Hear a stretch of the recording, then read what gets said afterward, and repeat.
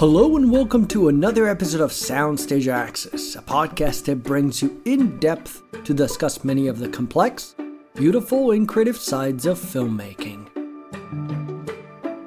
I'm your host, Brando Benetton, and my guest this week is Billy Magnussen, a Tony Award-nominated actor whose credits include one of my favorite comedies from 2018, Game Night, as well as Black Mirror, Disney's live-action Aladdin, and Daniel Craig's final chapter as James Bond, 2021's No Time to Die. In today's conversation, the 37-year-old and I discuss how he was hired straight out of college to star in a popular soap opera, an experience that impacted his process and taught him to work at breakneck speed, often with 40 pages of material to memorize every day. His days in New York as a struggling actor, right before booking an off-Broadway play which led him to his first Tony Award nomination, and how, despite his recent success as one of the villains in No Time to Die, it still took Billy over half a decade to experience a career-defining moment that shaped his entire outlook on the business. All of this and much more. I know you're going to love Billy for his enthusiasm, honesty, and emotional intelligence. His new movie, The Survivor, opens on HBO on April 27th. And you should also be on the lookout for the second season of Made for Love coming out later this year on HBO Max. If you enjoy the show, you might want to hit that subscribe button to find all previous episodes of the podcast. We'd love to ask you to support us by leaving a review on iTunes or on your favorite podcast platform. Please take a moment to do it, as it really makes a massive difference. But now, without further ado, let's go to our conversation. Billy, thank you so much for coming on the show. Thank you so much for having me. It's a pleasure meeting you, Brando.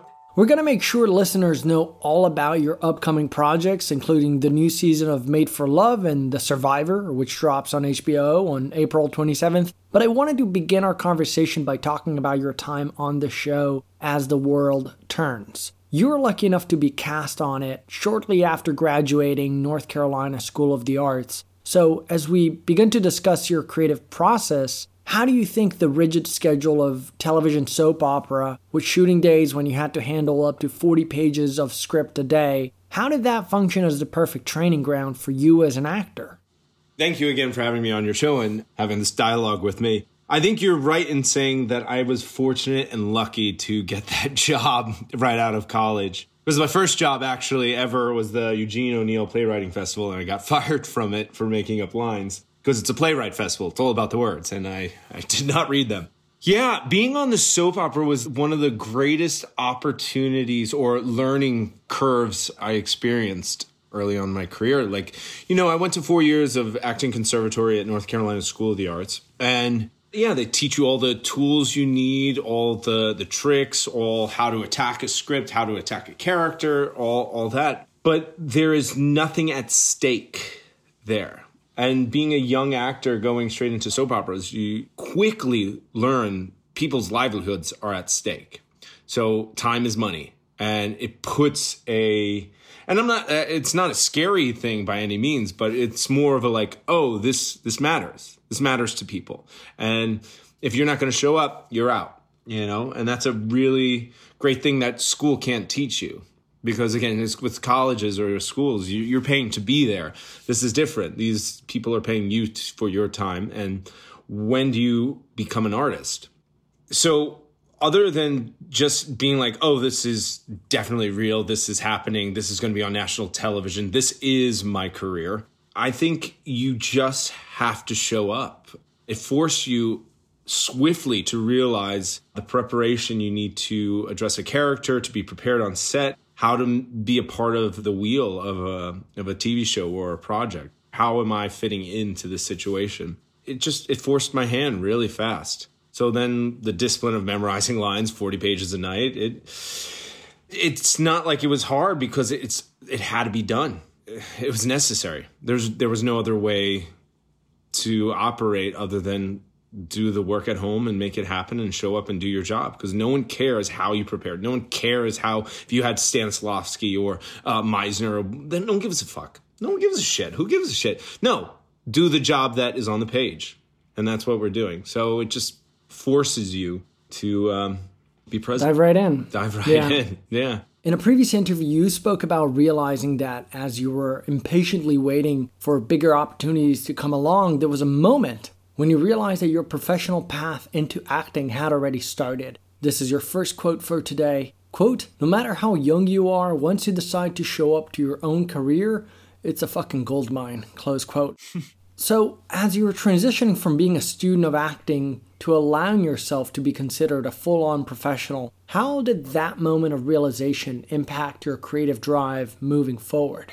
It took me 6 years, to tell you the truth, to even recognize that. There was always this thing like, this is a stepping stone. But I think it was also a personal goal, like my own personal goals, that I was like, okay, once I hit this peak or whatever, my career started. And then it wasn't until 6 years down it where you go, oh my God, that's what a career is. Every job is your career. Like, this is the narrative of my life. I didn't realize I was writing it as I was living it. So it did take time to realize that, because I think we do as young artists, again, once you claim you're an artist and when you take ownership, that's when you become an artist. When you're young, you're looking ahead and you're not being present with you. And like, it was like 6-7 years after I started where I was like, oh shit, everything I'm doing has led me to the next step. So that is my career.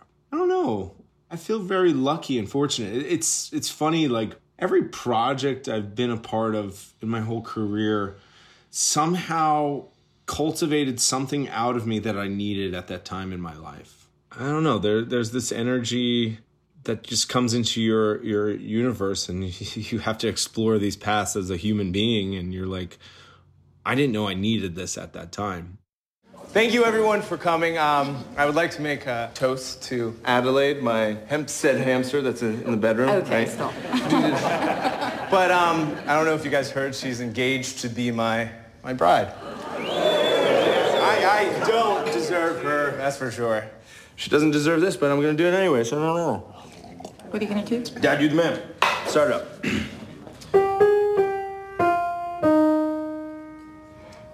Every breath you take and every move you make, every bond you break, every step you take, I'll be watching you. That's the thing. There is no thing as a right track. And like, I think it's such a weird question, or an interesting question. Who do you want your career to be like? Or who, and you're like, mine? I want it to be like mine? I don't know. No one has the same story. No one lives the same life. It's either we're proud as we move through it, or we're fearful of it. I know theater has always been a large part of your life. And when your audition for Vanya and Sonia and Masha and Spike came along, you were living in New York City and hadn't worked for a year, I believe. Yeah. And the show, in which you star as Sigourney Weaver's lover, started off Broadway in Princeton, New Jersey, and ended up with you earning a Tony nomination.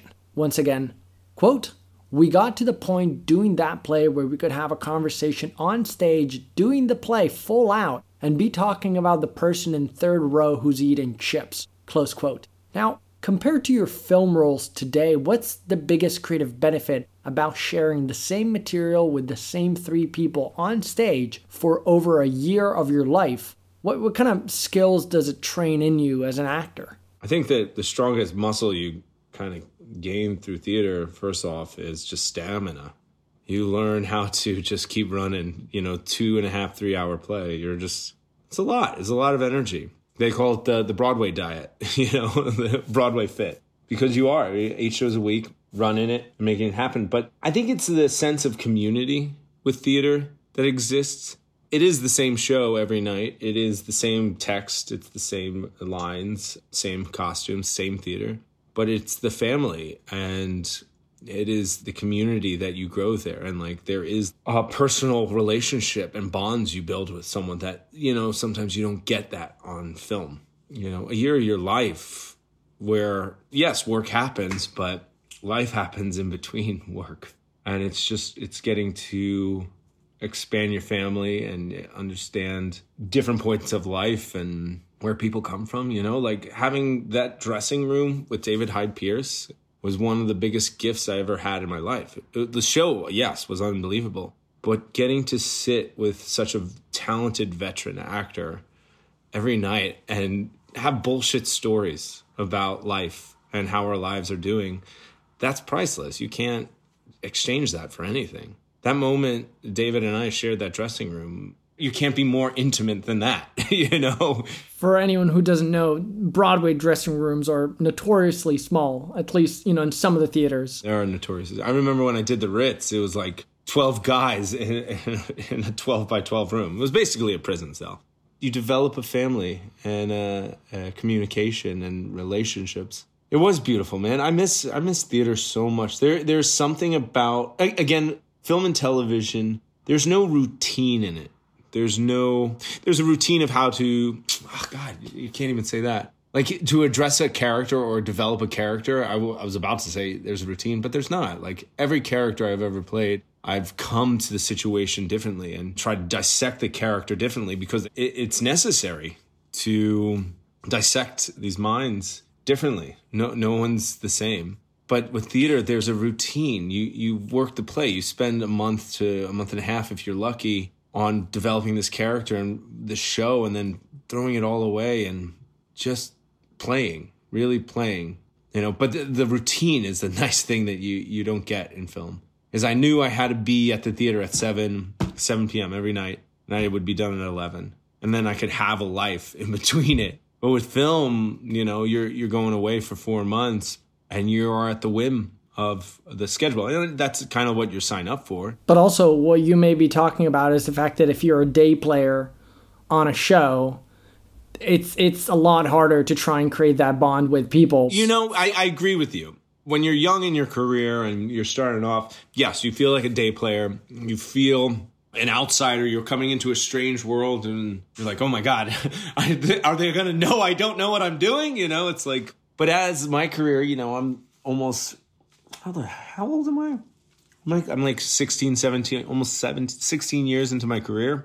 And the family expands. I always thought like projects were just chapters in my life and it disappears forever. But the truth is, people have been coming back into my life, working with the same people over and over again. And the community has expanded from just individual projects to careers, and the people that I run into over and over again. Like, for instance, Kristen Milioti, the lead of Made for Love, I've now known her 11 years, and I've worked with her 4 times. Do we hang out ever? No, but we know each other on set, and we're wonderful with each other. And that relationship it's an 11-year relationship with that woman. It's wild how it changes over the years. Before discussing specific projects, I wanted to ask you about how, as an actor, you can perceive your own identity within the larger film industry. Quote, as an actor, you're color in someone else's palette. You could be the best blue, but you can only be blue. In a way, as much as you want to collaborate, you're not there to be the painter, but you can still be valuable even as just a color. Close quote. You have often talked about feeling like you play the villain a lot more than you play the hero. So to what degree does being aware of your identity as an actor inform the type of projects you choose to accept or turn down? Oh, man. I don't know if that's a fair question to assess, or maybe I'm not the right person to answer it. Again, the only thing I can control are projects I pursue. I can't control if I get a project or not. So as I've moved through this, I wish I can really orchestrate what this career has been. Like, again, what I wanted to do and what I want to see are 2 different things that's actually out there for my career. I think it's a little too egocentric to think you have control. It's a bit of organized chaos, and opportunity shows up, and it's either you swing for the fences or you don't. I wish I could give more credit to really designing my career, but I think opportunity has shown up at my doorstep, and it's whether or not I step into it or not.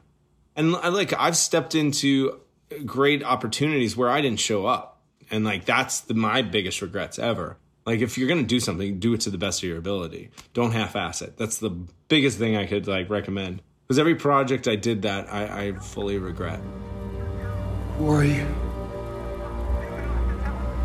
You always thought of me as the brother you wish you had, right? Maybe I'm that. Or maybe my purpose was just to get you to this moment.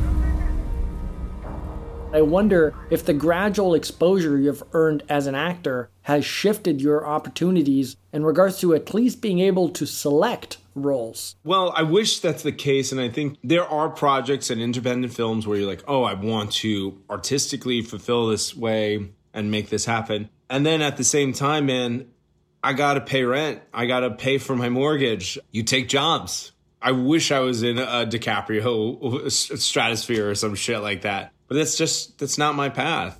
Not yet. Not yet. But you understand what I'm saying? Like, we still have to put food on the table. And God damn it, it's so lucky that I've been able to do it this long, have a career and have a livelihood through this art form. And, to tell you the truth, as I talk to you about it, I'm becoming a little self-aware of, like, I don't even recognize it. There was just a young man, 16, 17 years ago that was like, this will be fun. And now, as a guy in his mid to late 30s, it's become a lifestyle, and it's changed me, who I've become as a human. It really has changed me, and like what my priorities are. And yeah, it's such a weird industry, bro.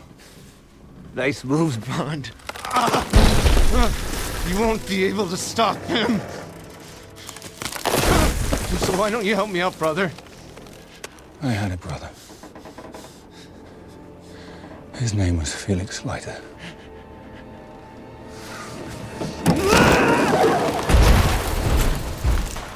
I'm just saying, the biggest thing I've learned, especially this far into my career, is that, man, when I was a young man, it was all about the job. It was all about the work. It was all about getting that thing. And like, fortunately, again, I've had a career and I'm so grateful for it. But as I've gotten older, it's like, what's actually valuable? Is it having your name on a billboard, or is it the community you share time with? As I've gotten older, I'm realizing it's about the community and the people in your life and the stories you want to tell with those people, not just self-masturbatorial bullshit.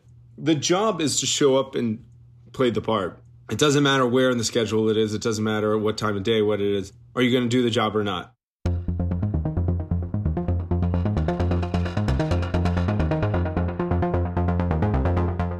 I gotta say, Game Night is an incredible movie. Yeah. Because I feel like the golden goose identity of that project is that it's shot and scored as a thriller, but fully played as a comedy. So what does recreating great situational comedy teach you about your timing and what does or doesn't feel funny on screen? Recreating is like the one thing that I'm known for not doing. You get it that way, that take, and then the next take, it's going to be something different. Because I kind of more approach comedy or all types of acting as you build the character. Once the character's alive, that's all you got to do. You have to live the character. You can want to have it specifically played out a certain way, but let's be honest, life never happens a specific way. Yeah, I think it's all character-based, and once you have that character down and the depths of it, then you can live in whatever. Like, Ryan didn't think he was funny in Game Night. I think he's a serious guy. Everything he was doing was dead serious. And that's the only way it can work, is that he's not laughing at himself. He's not playing a joke. He's being serious. And that's the game. Dude, do you know what rich people are doing on their game nights these days? What's that? Fight clubs. What? I just read about them. They pay poor people to fight each other, and then they bet on the winner. No, that's not a real thing. Yes, it is. If you can have anything you want in this world, you have to raise the stakes or life gets boring. The Kennedys used to have fight clubs at their compound. Honey, listen, you gotta stop reading BuzzFeed every second of the damn day. How about some charades? Before wrapping up, I thought we could just hit some quick rapid-fire questions. All right, so if someone has never seen anything that you've done before, what is the first thing you'd like them to see and why? Ooh. I did this play called Sex with Strangers.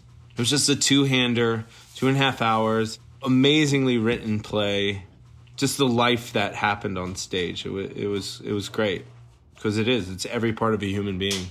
And I felt like I really created this guy through that show. Okay, script, director, and cast. Is there an order of importance if you could choose a project based on these three elements? I think like it's a mixture. There are times like I just want to work with a director because I'm friends with them or I really appreciate them as an artist. So that could be the pulling force of pursuing a project. Script is always the king. If it's a good script, you can shoot it with an iPhone. Let's be honest. And cast, yeah, I've done projects just before with cast and stuff like that. And I think I've made the mistake of doing it for a cast and not the script. And I think it's important. The script is almighty at the end of the day. I rewatched Bridge of Spies the other night. And what must have been interesting for you on that experience is sharing the set with Tom Hanks, Spielberg, and Janusz Kaminski, the cinematographer, a trifecta of old friends who have been working together for 25 years. So because your role in that movie, we can say, is mostly on the sidelines, did that take off some of the pressure and allowed you to just look around and study them at work? Yeah, I just observed over and over again. Again, I didn't have to do anything. I honestly, it was just like a great masterclass to take and watch how these titans have been doing it and how they operate. And the secret is they're having a good time. So you're doing it? Doing what? Defending Abel, the Soviet spy. How do you know? Did they post it on the bulletin board? No, I was talking to Richard. Look, if I do this, I'm going to need your help. Can you work tonight? Well, I have a dinner date, sir. It's Tuesday, right? Yeah, no, I'm free. Completely free. Thank you, sir. I listened to a podcast interview you recorded last fall, and you said you hadn't visited the Magic Castle yet. At this point, have you seen the Magic Castle? I did. I've been to the Magic Castle. It's fantastic. I'm a dork for magic. So cool. Well, I think, acting is kind of similar to that. You deceive people. Not deceive people. You distract people and look here and there, and then you try to make magic happen. It's good. When I was playing Anders, I think that's the whole thing. It's like, you're just like, look here, and I'm doing this, and whatever. We should get more roles with that accent. Yeah, the Scotland accent, yeah. What is that? Don't tell me. It's a cat with stripes. He likes you. I know. Because in Scotland, cats love me. Hey, puss, puss. Hey, puss, puss. Hey, puss, puss, puss. To wrap up our conversation in a meaningful way, I wonder, how has your dialogue with yourself evolved in regards to all the great work you've already produced and the kind of projects you're still looking to produce? Oh, wow. That's a good question. You know what, man? I don't know what my future is going to look like. I kind of know what my past looks like. And I think it's showing up, again, wherever you go, fully committed to what it is. It could be, again, a off Broadway show. But if you love it and your heart's there, what's it matter to anyone else? Or it could be the biggest Marvel film in the world and you hate it. What does that mean? It's either you show up to meet yourself or meet your challenges or not. Yeah, I don't know. I don't know what my expectations are with it all. All right, listeners, so be on the lookout for Billy's new movie, The Survivor, from Barry Levinson, who's the director of Rain Man and Good Morning Vietnam. The film drops on HBO on April 27th. I know that soon we'll be getting a new season of Made for Love, also on HBO Max. Billy, thank you so much for your time. This was a blast. You too. Enjoy your time out there. Bye. And there you have it, folks. Thank you to Billy for calling in to record this episode. To Amanda and the whole PR team at Rogers & Cowan who helped set this all up. And to my dear friend Eric, with whom I share this podcast project, for taking care of the final mixing. If you enjoy our program, please support us by subscribing to the show and leaving a review. It really helps cinephiles and new listeners discover the podcast. If you have a favorite episode, be sure to send it over to a friend. I'm Brando Benetton, and you have been listening to Soundstage Access.